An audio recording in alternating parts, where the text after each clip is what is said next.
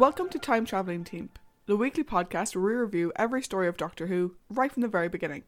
I'm Trisha. And I'm Paddy. Today we will be discussing the single episode story, Mission to the Unknown. We will talk through the different characters and the villains, and then give our thoughts on the story itself. We'd also love to hear your thoughts on this story, so to join on the discussion, you can check us out at TimeTeamp, that's TimeTeamp, on Facebook, Twitter and Instagram, or you can email us at timetravelingteam@teamproductions.com. Now though, onto the story recap. Mission to the Unknown. An unconscious man wakes up in a daze in the midst of a jungle. His memory slowly returns to him as he draws his blaster, and he repeatedly says that he must kill. In a nearby clearing, two men are attempting to repair their damaged spaceship. The captain of the ship, whose name is Lowry, complains to his colleague Corey over the orders to Lowry to land on the planet. Corey suggests that they save their strength and focus on repairing the ship rather than bickering, as the jungle is filled with the sounds of terrifying creatures. As they work, they wonder where their colleague has disappeared to. Unbeknownst to them, Garvey, the man from earlier, is stalking them as he still mutters the word kill. He takes aim at Lowry with his blaster, but before he can shoot, he is killed by Corey. Lowry is shocked at these turns of events and flies at Corey in a rage, only to be slapped and sent to the ground. Corey investigates Garvey's body and discovers that he has been impaled by a Varga thorn, a local plant whose venom turns those affected by it into homicidal maniacs. Corey goes back to the ship, and Lowry follows after him after he gathers up Garvey's belongings. After they leave, Garvey's hand starts to twitch and clench, showing signs of mutation. Inside the ship, Corey reveals that he is a space security service agent, and that he has used his authority to commandeer Lowry's ship. Lowry agrees to follow his orders, but he wants to know what is going on first. Corey informs him that he has come to investigate Dalek activity in the sector. Ever since the Dalek invasion of Earth 1,000 years previously, the Space Security Service has been keeping tabs on the Daleks and their slowly expanding empire in other sectors of the galaxy. He informs Lowry that a Dalek ship was spotted in this region, and he intends to find out its intent. Corey says that the reason he ordered Lowry to land on the planet is that it is so inhospitable that it would make the perfect location for a secret Dalek meeting. He further backs up this claim by stating that the Varga plants are native only to Skaro, the Daleks' home planet. Outside, in echo to this, Garvey's body fully reanimates, but it is also completely mutated into a Varga plant. At his secret base, a group of Daleks are preparing for a conference between them and the delegates of 6 other galaxies. A security report comes in and says that they have located the crashed spaceship, and a patrol is sent to destroy and kill the crew.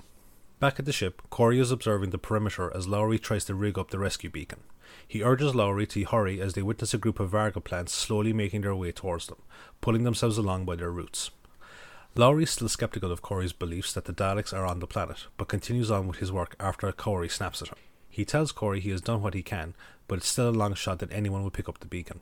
Just as they finish talking, they observe a large spaceship entering the atmosphere, but it is not a design that they are familiar with.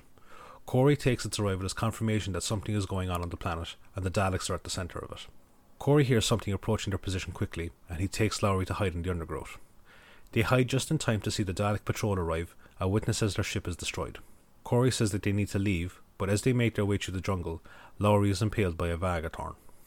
At the meeting chamber, the 6 delegates arrive and the meeting gets underway.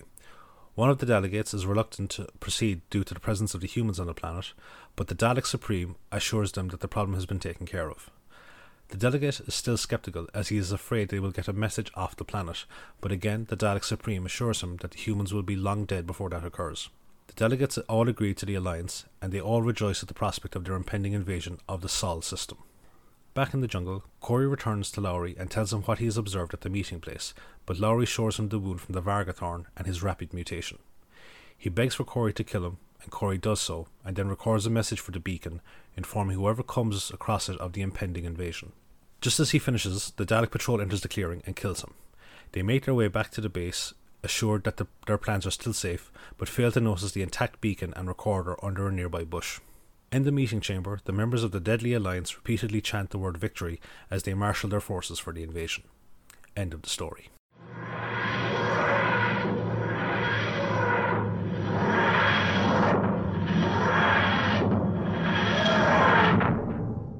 So now that's the story recap out of the way, we're going to go over to Trish for some trivia. So over to you.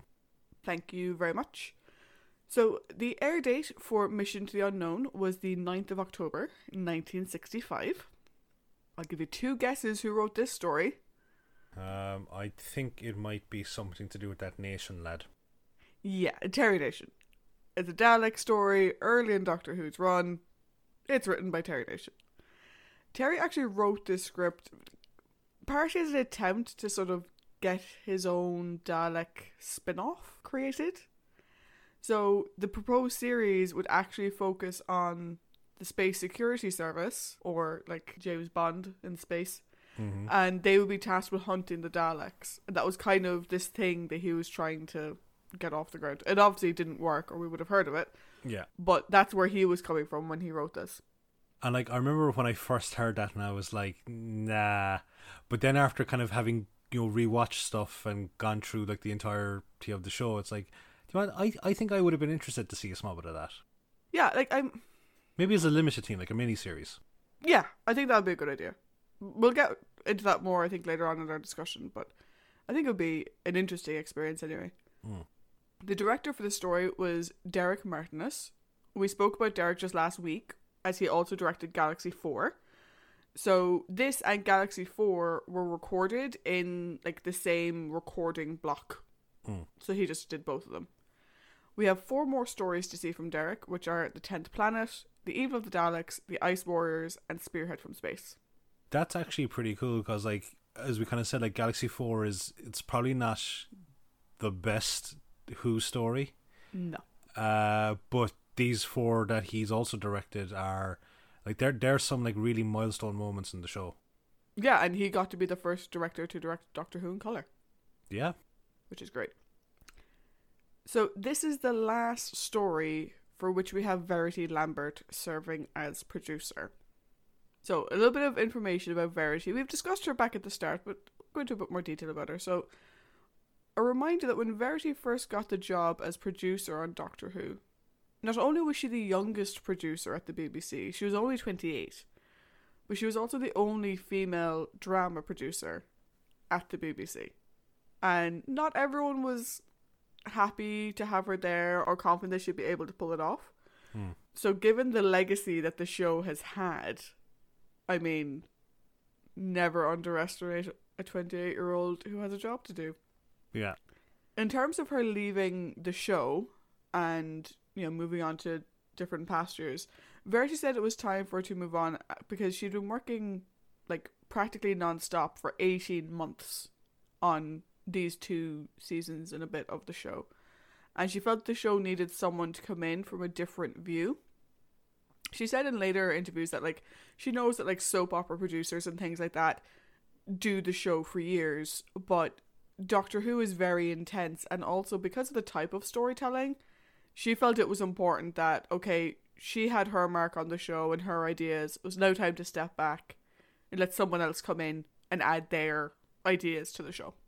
Yeah, no, because like I've often said like that her tenure on the show, I would refer to it as the golden period for Hartnell.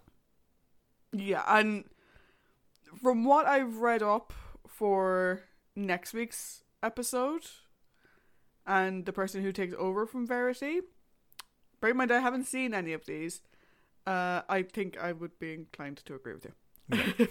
Yeah. So after she left Doctor Who, she did continue working with the BBC for a time before she left in 1969.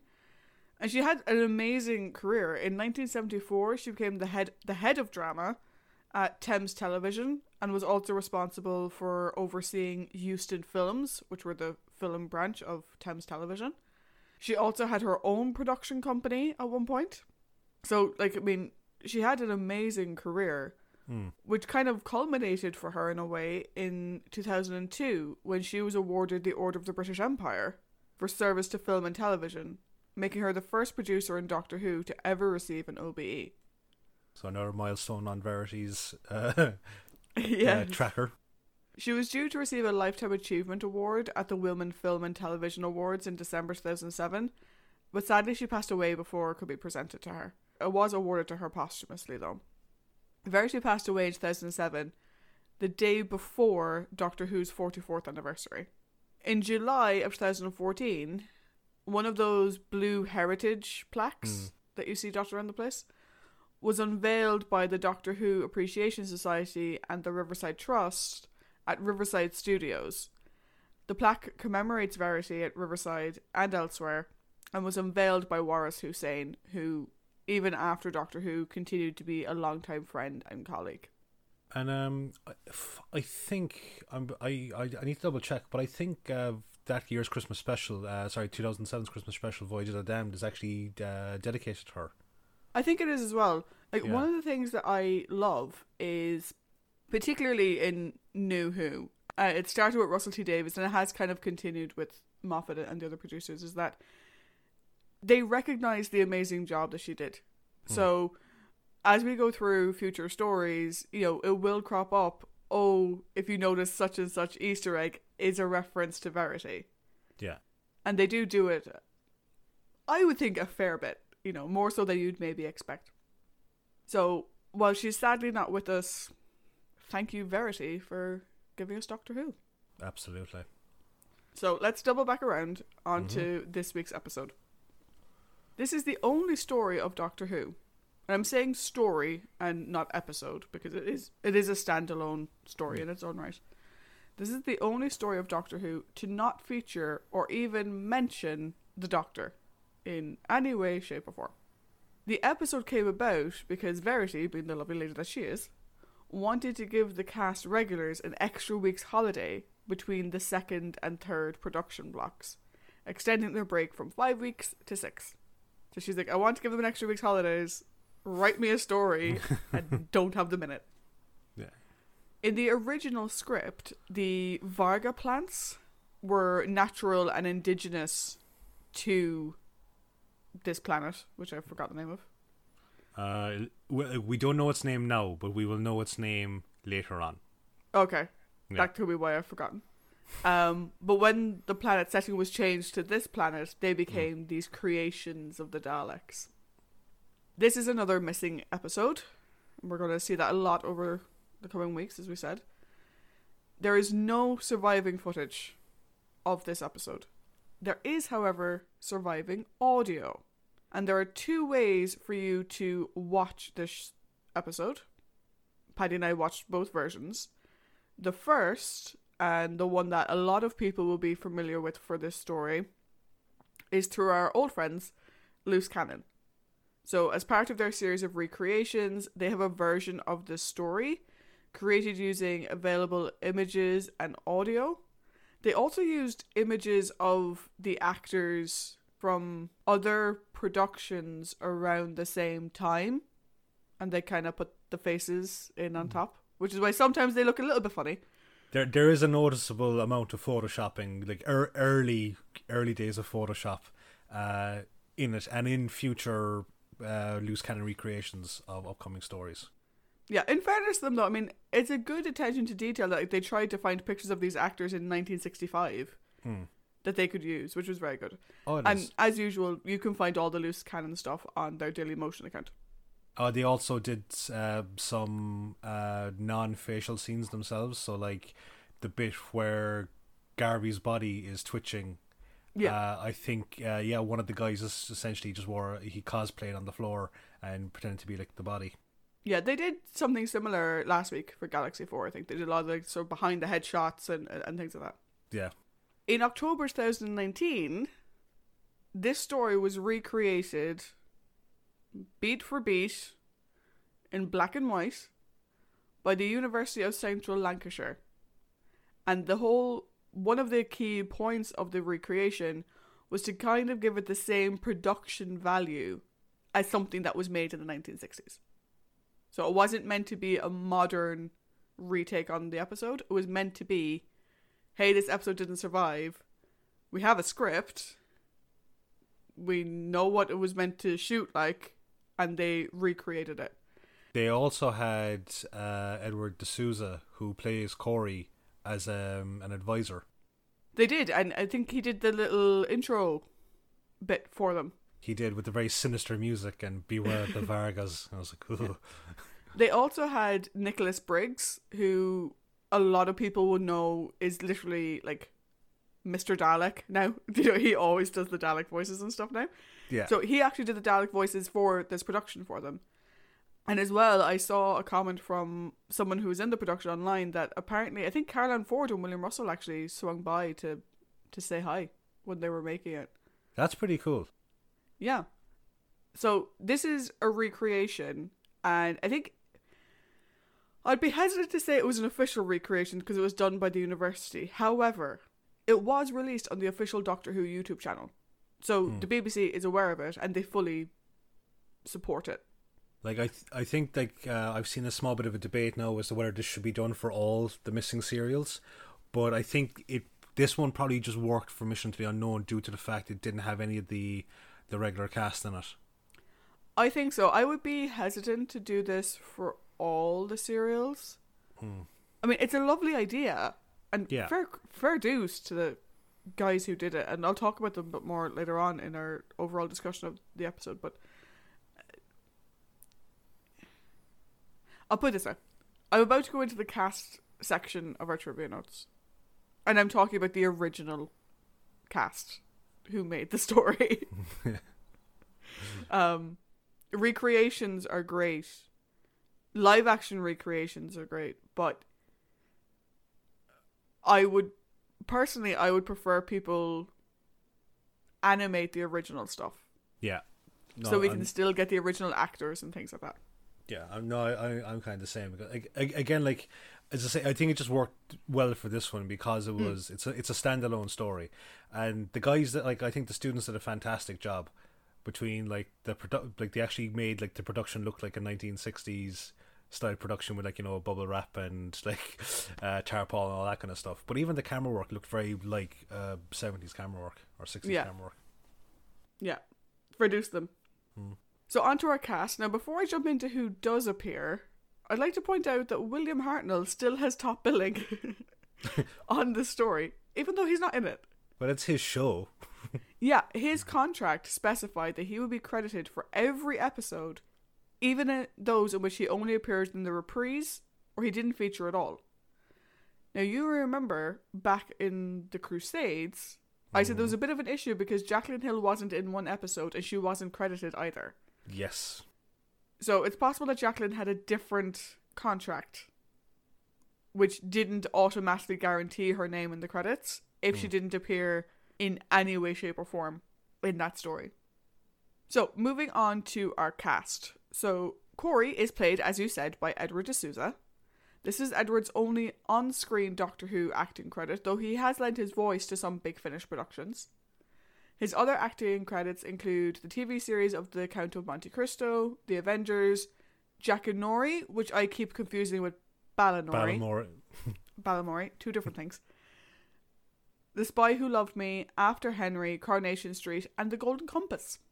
Not the TV series that's out now, but like the movie from a while back. Lowry is played by Jeremy Young. This is Jeremy's second appearance in Doctor Who, and we discussed him all the way back in An Unearthly Child, where he played Carl, which I'll be honest, I didn't recognise him. No, because like the image that they have of him for Lowry is completely different. Yeah, so he got to come back, which is great. Garvey is played by Barry Jackson. Now this is Barry's second of 3 Doctor Who appearances. We previously saw him as Ascaris, the mute assassin in The Romans, which is like, as soon as he appeared on screen in this episode, you sort of see him like, go off to one side. I'm like, that's the mute assassin guy. Yeah. We'll also see him again in The Armageddon Factor. Barry's non-Doctor Who related work includes A for Andromeda, something from the other end of the alphabet. That's got to do with automobiles? Yes. Z-Cars. Adam Adamant Lives, Blake 7, Coronation Street, The Bill, A Touch of Frost, Heartbeat, Midsummer Murders. I am seeing a lot of like really classic English TV programs in here. Yeah. And lastly, and I added this one because I wanted to know if you remembered this TV show, Bernard's Watch. No. Oh, you don't remember Bernard's Watch? It was about the kid. This kid got a watch. It was like a fob watch. Yeah. And he could stop time with it. No, not one of mine. Oh my god, I can't believe you never saw Bernard's Watch. It's brilliant. He played the granddad in that. Barry passed away back in 2013. So, for the delegates, I'm just going to focus on the one who primarily speaks. Yeah. Who's credited as Malfa. And this is Robert Cartland. We discussed Robert last week as he provided the voice for the Rills in Galaxy 4. Oh. The delegates are like, they're an interesting bunch because they made them look as alien and unique as possible. But one guy, he is kind of hard to take seriously because he looks like he's got like just lots of balls hanging off his face.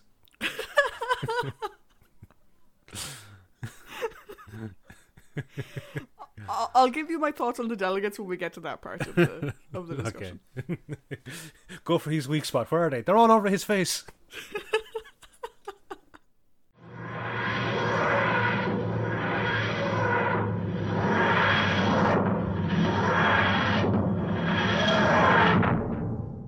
Usually at this point in the show, we would start discussing the Doctor, the companions, and the villains.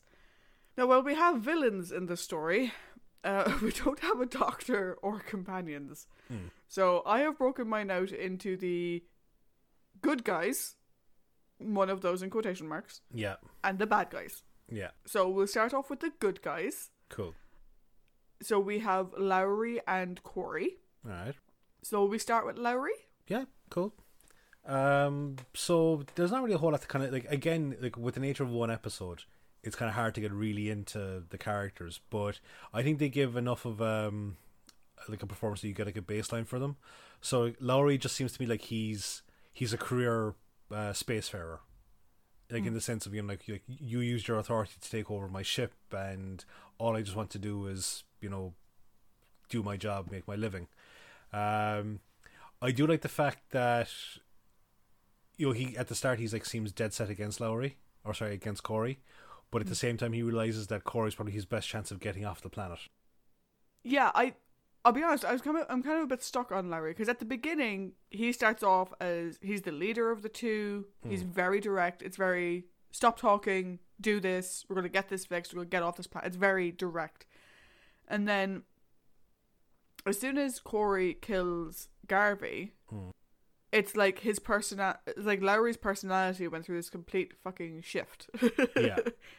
Where suddenly he was quite subservient. You know, and I get that Corey showed him his ID, and, you know, I'm guessing you're kind of meant to respect this super space James Bond service. But for me, it was kind of a weird flip. And I expected him to sort of be a bit more, you can't just take over my ship. You know, this is my ship. This was my crew. He was my friend. What are you doing? But instead he just becomes like, you killed Garvey. You killed Garvey. You killed Garvey. Okay, I'll do whatever you want. It's kind of funny because obviously it's, you know, spooky season, and myself and Sarah, we watched the Thing the other night, and I'm just reminded. Of course you did. Of course I did. Of course. I watch it like all the time, even at Christmas time, because it's set in the snow. But it kind of reminded me of there's a character in it, Gary, who's like, he's the head of the outpost. Yet he's complete once kind of Kurt Russell's character McCready starts to call the shots. Like, he's completely subservient. He just hands over leadership to him. So it kind of reminded me of that type of thing. Plus just any excuse to talk about the Thing. But yeah, another thing that I thought was kind of cool, or well, maybe not so much cool, but interesting, was that the Daleks seem to have kind of been relegated to a sort of boogeyman-esque role because, like, you know, Lowry's very like, you know, oh, Daleks, like what, you know, like no one's seen a Dalek in however long, and you're just being paranoid. Yeah, like he doesn't at the beginning he doesn't really buy into Corey's theory. Yeah. He's kind of just going along with him, kind of being like, okay. Like, he doesn't really believe him. He's surprisingly trusting. Since this guy just shot your crewmate. But, you know, he goes along because he has to. But then obviously once he sees the Dalek in the woods, then obviously that changes. My final note on Lowry was just poor Lowry getting stabbed with that thorn. Yeah. And when he got stabbed, to be honest, I was a little bit unsure what scared him more. Knowing what he would become, or knowing that Corey would have absolutely no issue in killing him. I have a feeling that I might be knowing what he was about to become, because like he does kind of end up begging Corey to shoot him. Yeah, but it's like, I wonder if it's like, as soon as he scratched his hand, he was like, no matter what happens, this is a fucking death sentence. Yeah. But yeah, he was a nice character. I think he was a little bit flippy floppy, but Yeah. not bad. So. Yeah. So, how about Corey now?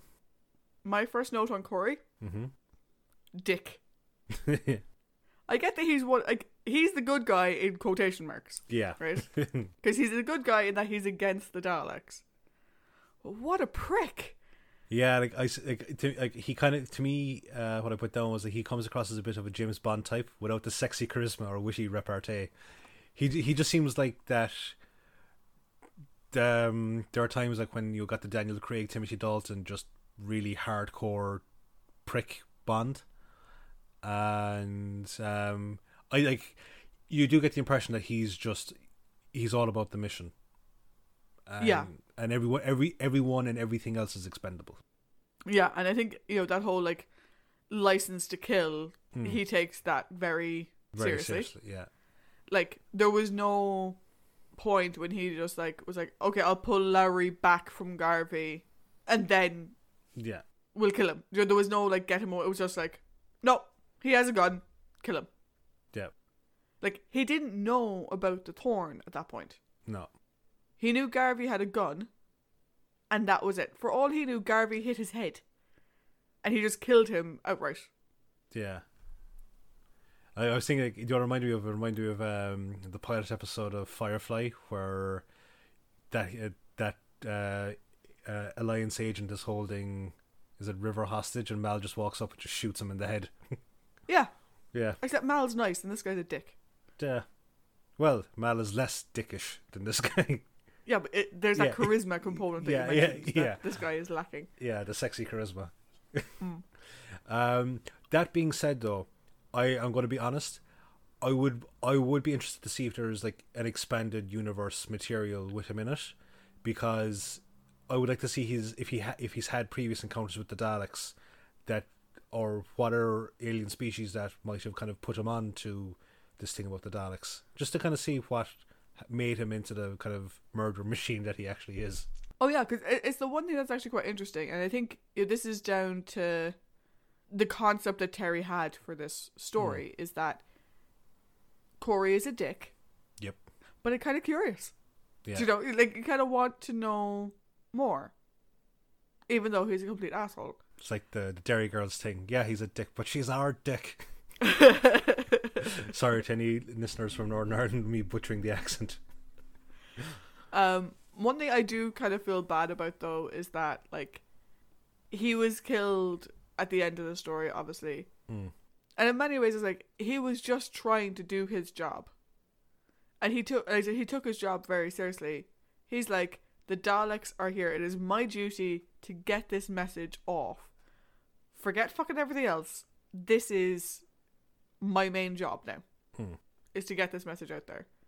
He's still a dick, though. Oh yeah, absolutely. Feel kind of bad he died. Yeah. No. Well, so go rest in peace, Mark Corey, you absolute fucking dick. Your service will never be forgotten. Fuck you. Yeah, pretty much. So, do we want to move on to the villains? Yeah, the bad guys. So we have 3 sets of bad guys. No sort of standalone individual bad guy. Yeah. We have the Varga. We have the delegates from the other galaxies. And we have the Daleks. So which order would you like to do those? I'd say we'll go lowest to highest again, like we normally do, and I'd start off with the Varga. Cool. They have a very weird way of propagating their species. It makes a bit more sense when you realise that they were genetically engineered by the Daleks, who we will find out many, many years later were themselves genetically engineered to be just pure hate monsters. So, what would a hate monster genetically engineer? Something that if it pricks you, you want to kill everybody. They're also responsible for such greatest hits as The Slither. Yeah. But yeah, it's a weird way of propagating species. Like, you get struck by a thorn, you have this urge to kill people, which is very specific. Mm. It's not just anger, it's killing people specifically. And then you turn into one of them. It's a very interesting mechanism. My notes for these are just very simply, nope, fuck these things. Just fucking, take off, nuke the site from orbit. It's the only way to be sure. Sentient plant-based villains, or like, it's a complete no-go for me in terms when it comes to sci-fi or fantasy or anything like that. It freaks me out. Like, I'm like one of those guys that watches David Attenborough nature documentaries, and I'm like, oh my god, this is so fascinating, so beautiful. Fuck that thing, it stay where it is. I'm going nowhere near it. And the Varga go right into that category. Yeah, the one question I did have about the Varga is, and it's quite similar to the Slither from the Dalek Invasion of Earth, they serve as protection from the Daleks. The Daleks need protection? Well, like, if you think about it, what's like some of the best defense you can actually have is like just an inhospitable environment. True. And I suppose, like, I mean, part of them is that, what's the best defense against an enemy? Turn your enemy into a weird, deadly plant. Yeah, exactly. Like, if they make it past say if you have like an entire forest of Vargo plants, like after that then is the Slithers, and if you get past all that, then it's like, hey, come to Dalek Party Central, woohoo, shoot. Oh yeah, I suppose in that context it makes sense. They look really freaking bizarre as well. I know they say they look a bit like a cactus. They look like spiky grape clusters. Yeah. Yeah. It's fucking weird. Duh. So then we have the delegates. Yes. Their designs, I'll be honest, are not the most interesting, aside from Baldface. Yeah. So they essentially are wearing a variety of spacesuits and like radiation suits. I was like, we'll put you in the radiation suits with the lines going this way. We'll put you in the radiation suit that has the full face covered. We'll put you in the radiation suit that has this. We've no radiation suit. You shall be known from now on as Baldface. Yeah. And don't forget the bald lizard looking dude. Yeah. Wearing a Morok uniform. Yeah, they seem to have just been like someone just raided the... I wouldn't even know if I'd say someone raided the costume department. Someone raided the fancy dress shop, yeah, and just dressed them up in the most spacey looking things they could find. Do you know what this whole kind of gathering reminded me of? And obviously, and I say reminded me of because this came out, I'm going to say 40 years before this movie actually came out, but it reminds me of the Separatist Confederation from Attack of the Clones. Yeah. No, I see that. I can see that. With the different galaxies and the different environments, because obviously they can't all breathe the same air because that would just be boring.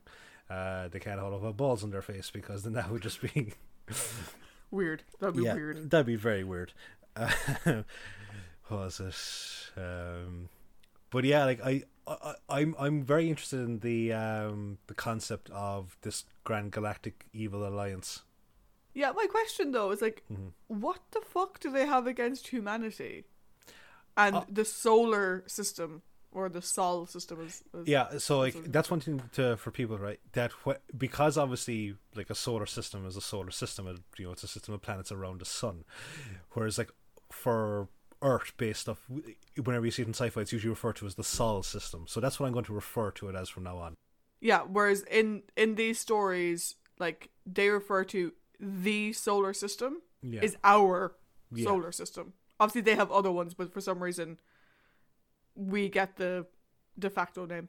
But yeah, so I wonder what has humanity done to piss them off, or do they just want to expand? And is that all? So you get the impression, right, that this alliance is actually cooked up by the Daleks, because like the Daleks time and time again have shown and will show that they kind of only really rely on themselves. Everything else is essentially cannon fodder. So I have a feeling that and plus like with Stephen when he was saying like that, Earth fought an inter-colony war across all the various planets. So we know that, look, if Earth is going further, and we see it in all other times of sci-fi, that if Earth goes beyond the realms of the Sol system, they're going to have like argy bargy with whoever's out there. Fighty, kicky, punchy, stabby, shooty all the way. So maybe it's, you know, like one of those, it could potentially be a counter threat or a counter attack in the sense of like, no, we're going to get you before you get us. But I have a feeling that we're going to see more from this Council of Delegates, and we'll get more of their motives. Spoilers, Paddy. Well, look, I'm sorry, like, but like it's a single story episode, and they're like going victory for what? Do you have a plan, or was this literally just look? Terry needs a job. Terry, here, write this. So,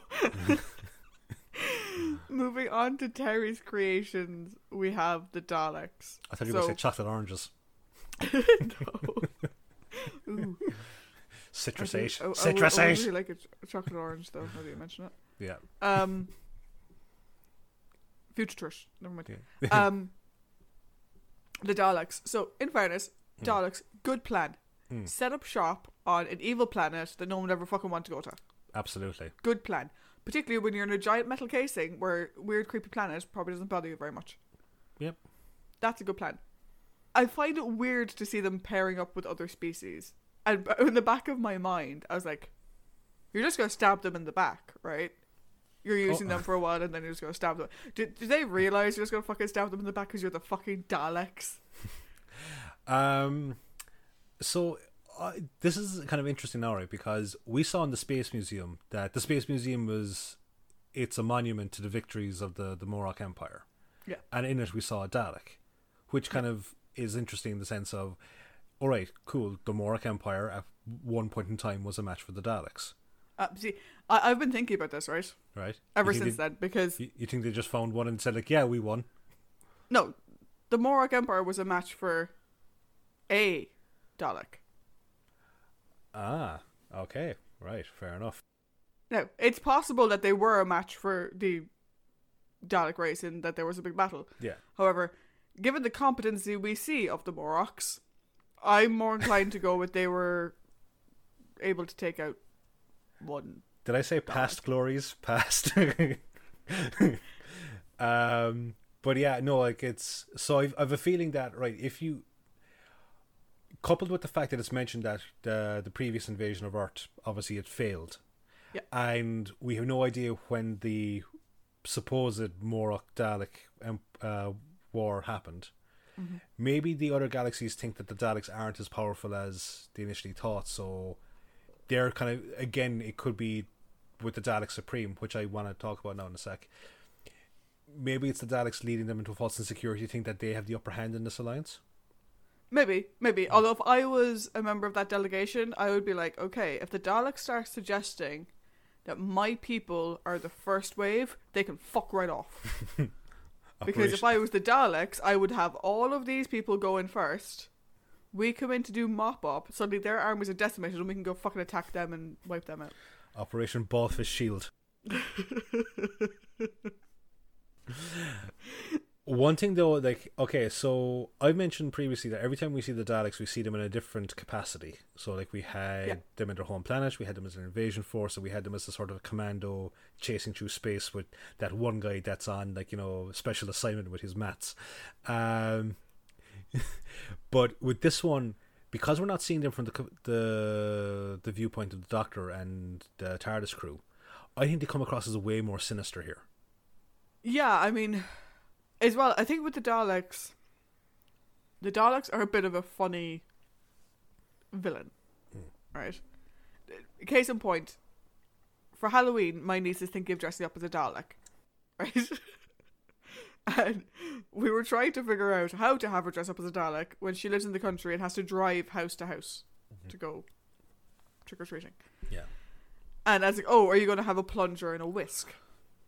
And she's like, yeah, why do they have a plunger and a whisk? So, in many ways, the Daleks are quite silly. And we have seen instances where when they interact in a fighting capacity, yes, they can be quite deadly. But when you get in close range with these things, it can be quite silly because you can kind of just push them over that way. Yeah. And have them just go away from you. What I think makes them more sinister here is that this is the Dalek mentality we're seeing. Yeah. It's not their...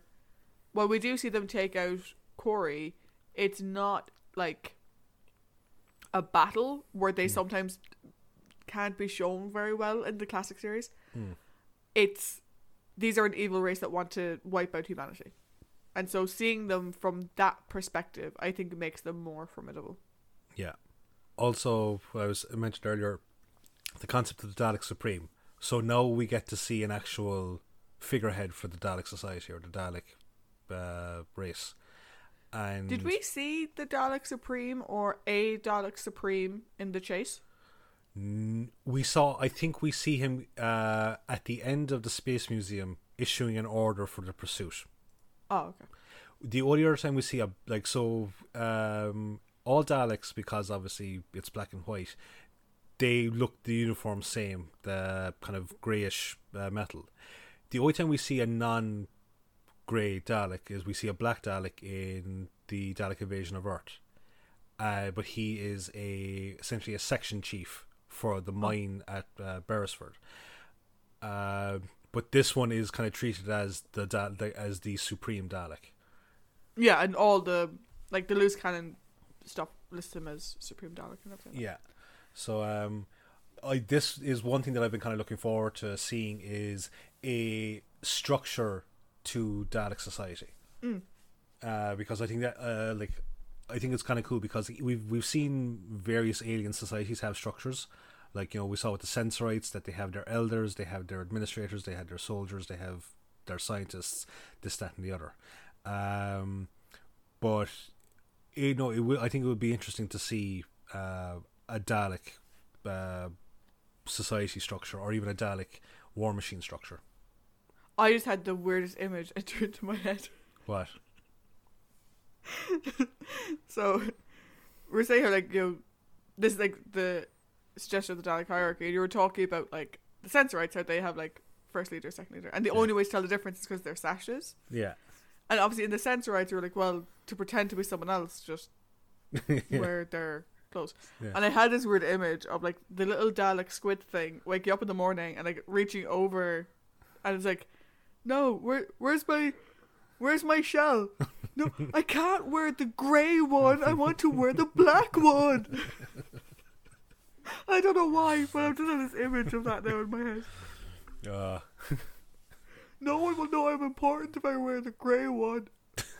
We all look the fucking same. Dalek basketball, stripes versus spots. We all have spots.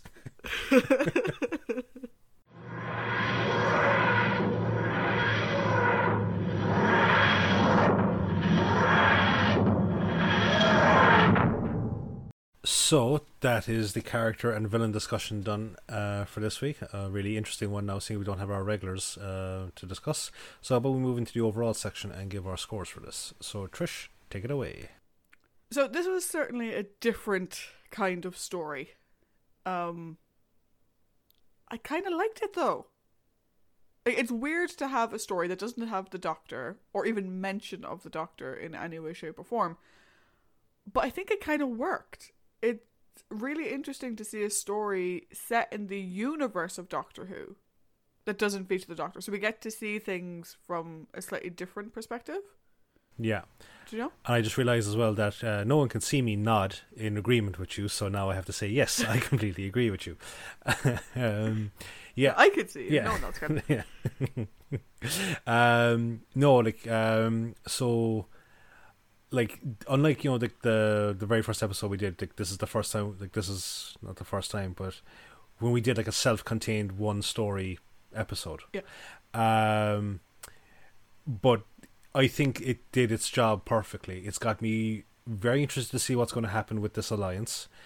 It really got me interested in the expanded Doctor Who universe in terms of the Space Security Service. That's a mouthful.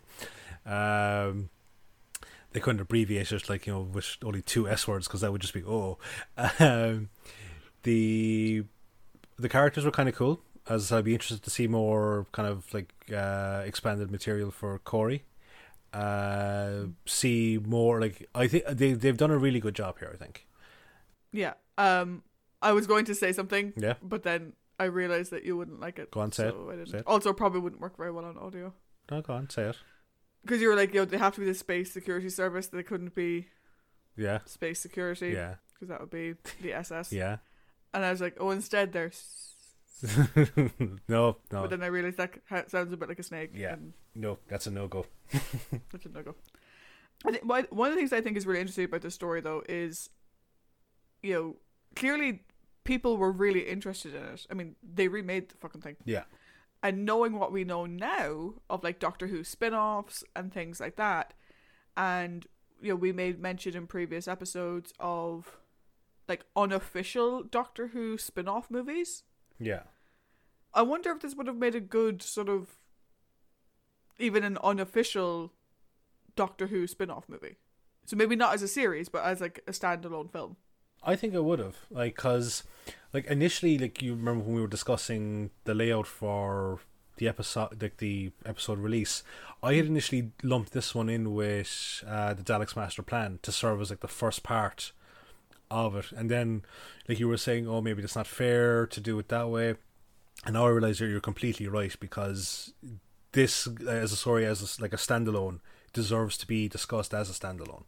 Yeah, I think so too. And while classic Who, people always say New Who has all these season long story arcs. Classic Who kind of had that in some ways. Every story weaved into the next one.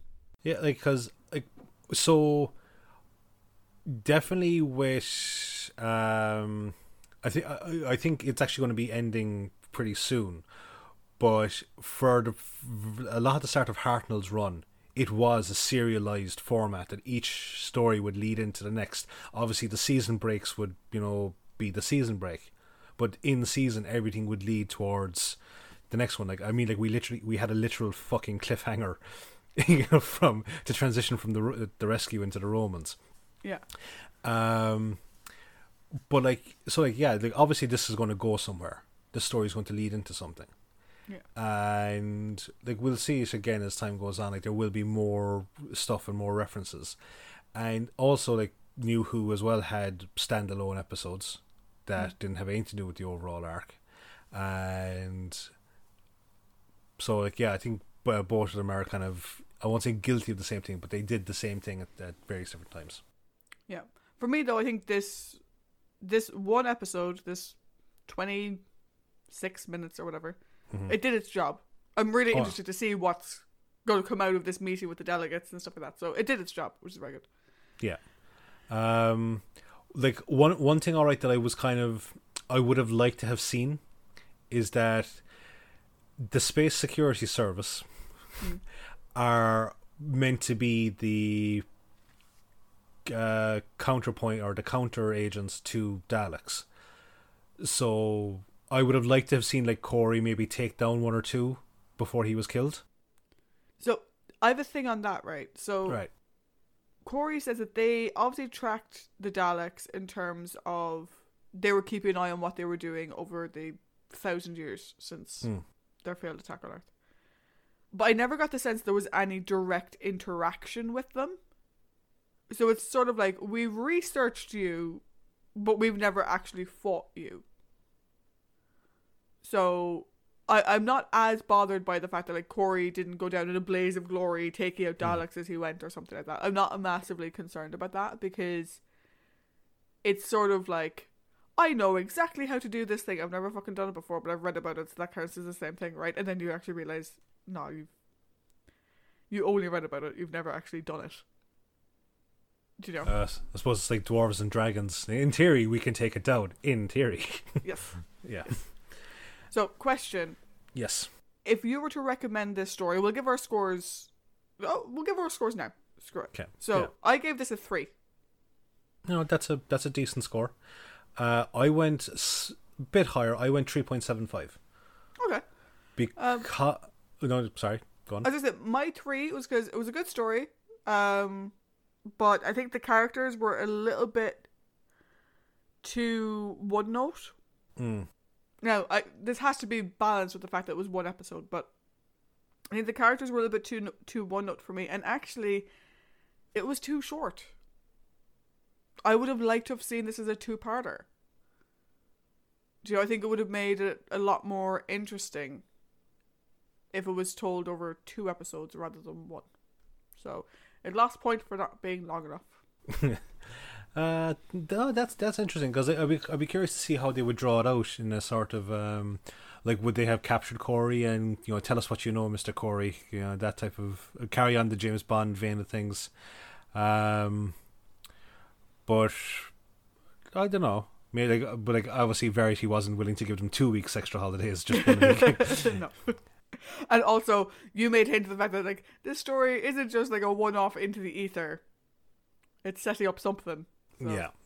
No, I think, like, I remember before, again, when I watched it the first time around, I thought it's like, you know, I think you can give it a skip, but I would definitely recant that statement now and say, with what's going to happen, you know, in the future, I would say definitely watch it, because 1, it leads into it, but not only that, it also lets you know that the Doctor Who universe can survive without the Doctor.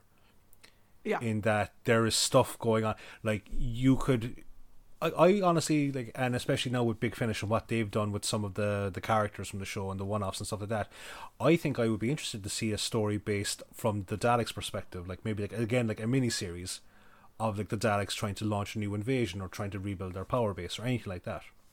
Kind of like, you know, like, we've seen mini-series like, you know, the revival of Battlestar Galactica. We even saw, like, the V series from, like, back in the 80s, which didn't, like, the first series didn't really end like with a definitive thing. It kind of went, you know, the fight continues. Yeah. So, like, I don't see, like, why, you know, a Dalek miniseries couldn't be done then, and, like, I'd love to see it now. But I suppose Big Finish have thankfully provided that, so that if we can't get it on TV, we can at least get it on audio. Yeah, so that sort of brings me back around to what my question was going to be about. We can't get it on TV. If you were going to recommend someone watch this story, yeah, are you going down the loose canon route with the original audio? Or are you going down the recent recreation that's on the Doctor Who YouTube channel? So, okay, for me personally, I would always tell a person, look at the source, like, or like watch as much of the source as you can. So obviously I would point them to loose canon. If people aren't kind of into watching the older stuff, or 2, watching something that's missing, which is understandable, I would recommend get 2 screens, watch the recreation, turn it off the volume, and listen to the audio track from the original, because it's a shot for shot, line for line recreation. So I would, like I said, I'm definitely recommending people to check it out. Yeah, I think for me, a lot of people would prefer the shot for shot remake. You know, it's just an easier view, because I can associate what's going on, like. Yeah, and like sometimes with the loose canon stuff, and this is said with the utmost credit for the work that those guys do, because they're absolutely amazing. Sometimes it's kind of difficult to follow what's actually happening. Yeah. Because they try to provide like that transition text, but it's not always there, and sometimes there's just long periods of quiet where clearly things are happening on screen, but there's just silence on the audio track, and so you don't see anything changing, you're not hearing anything, and you're like, okay. I think what they try to do is kind of like what I try to do when I'm doing the summaries, is you try and get the most explanatory, I think that's the word, explanatory text for a long period of activity. So, like, say for example, if a character's in a room and he's searching for something, it's like, we'll say Stephen is searching the room for something, and it's like, okay, you hear drawers and presses and all this stuff being opened. It's like, right, it's 30 seconds on, I can assume that he is still looking through the fucking room. Yeah. For me though, I would agree with you though in many ways. Like, when we were talking about doing today, you asked me, like, do we want to do the reconstruct or do we want to do loose canon? And my answer was loose canon, because for this show, for this podcast, we like to review what actually went out in as much as we can. Yeah. So I would always be one to support like the original actors, and because they got their performance, and it kind of just reminds me of like, do you remember when we met Jeremy Bulloch? Yeah. And he wasn't exactly pleased with how he was essentially replaced in Star Wars. Yeah. Do you know? And you know, even I think certain edits of the film even remove his name from the credits, and they replace him with the other guy, or the guy who they just have him just as the guy who does the voice. I think, what was it, in the original cuts, I think even like basically everything up until post prequel trilogy, he was credited as Jeremy Bulloch. Yeah. When they added in Tamora Morrison, the guy who does the voice for Jango Fett, who is Jango Fett, when they added in his voice, Boba Fett became credited to Tamora Morrison, I think. Yeah, I think he was completely removed, and that to me is a crock of shit. It is. Also, I was very sad to find out that Jeremy Bulloch no longer attends conventions. Yeah, that's right. I wonder why. I suppose like he's like in nearly he's in his 80s, like, so. That makes sense. Yeah. I just see him as like Hal the Archer. I don't really think about like we can't all be Shatner. We can't all like, just be like a perpetual convention machine. Yeah. But yeah. So for me, I think the recreation is great, and fair fucks to those guys. Like seriously, you guys did an amazing job, and I would definitely watch it. But I would also watch the loose cannon version to get those original performances. Yeah. And like again, like with the loose cannon guys, like they've kind of laid the groundwork for the animated episodes as well. Because look, with the scripts, with the audio, and with all the linking stuff, and as you said, some of them have gone to work for the BBC in terms of the actual animated recreations. So, like whenever like there's an animated one there, we'll review the animated one, knowing from the fact that it kind of helps stem from loose cannon as well. Yeah, exactly. So that's it for this week, guys. Join us next week where we take you a trip to the ancient city of Troy in The Mythmakers. Bye. Bye. Do.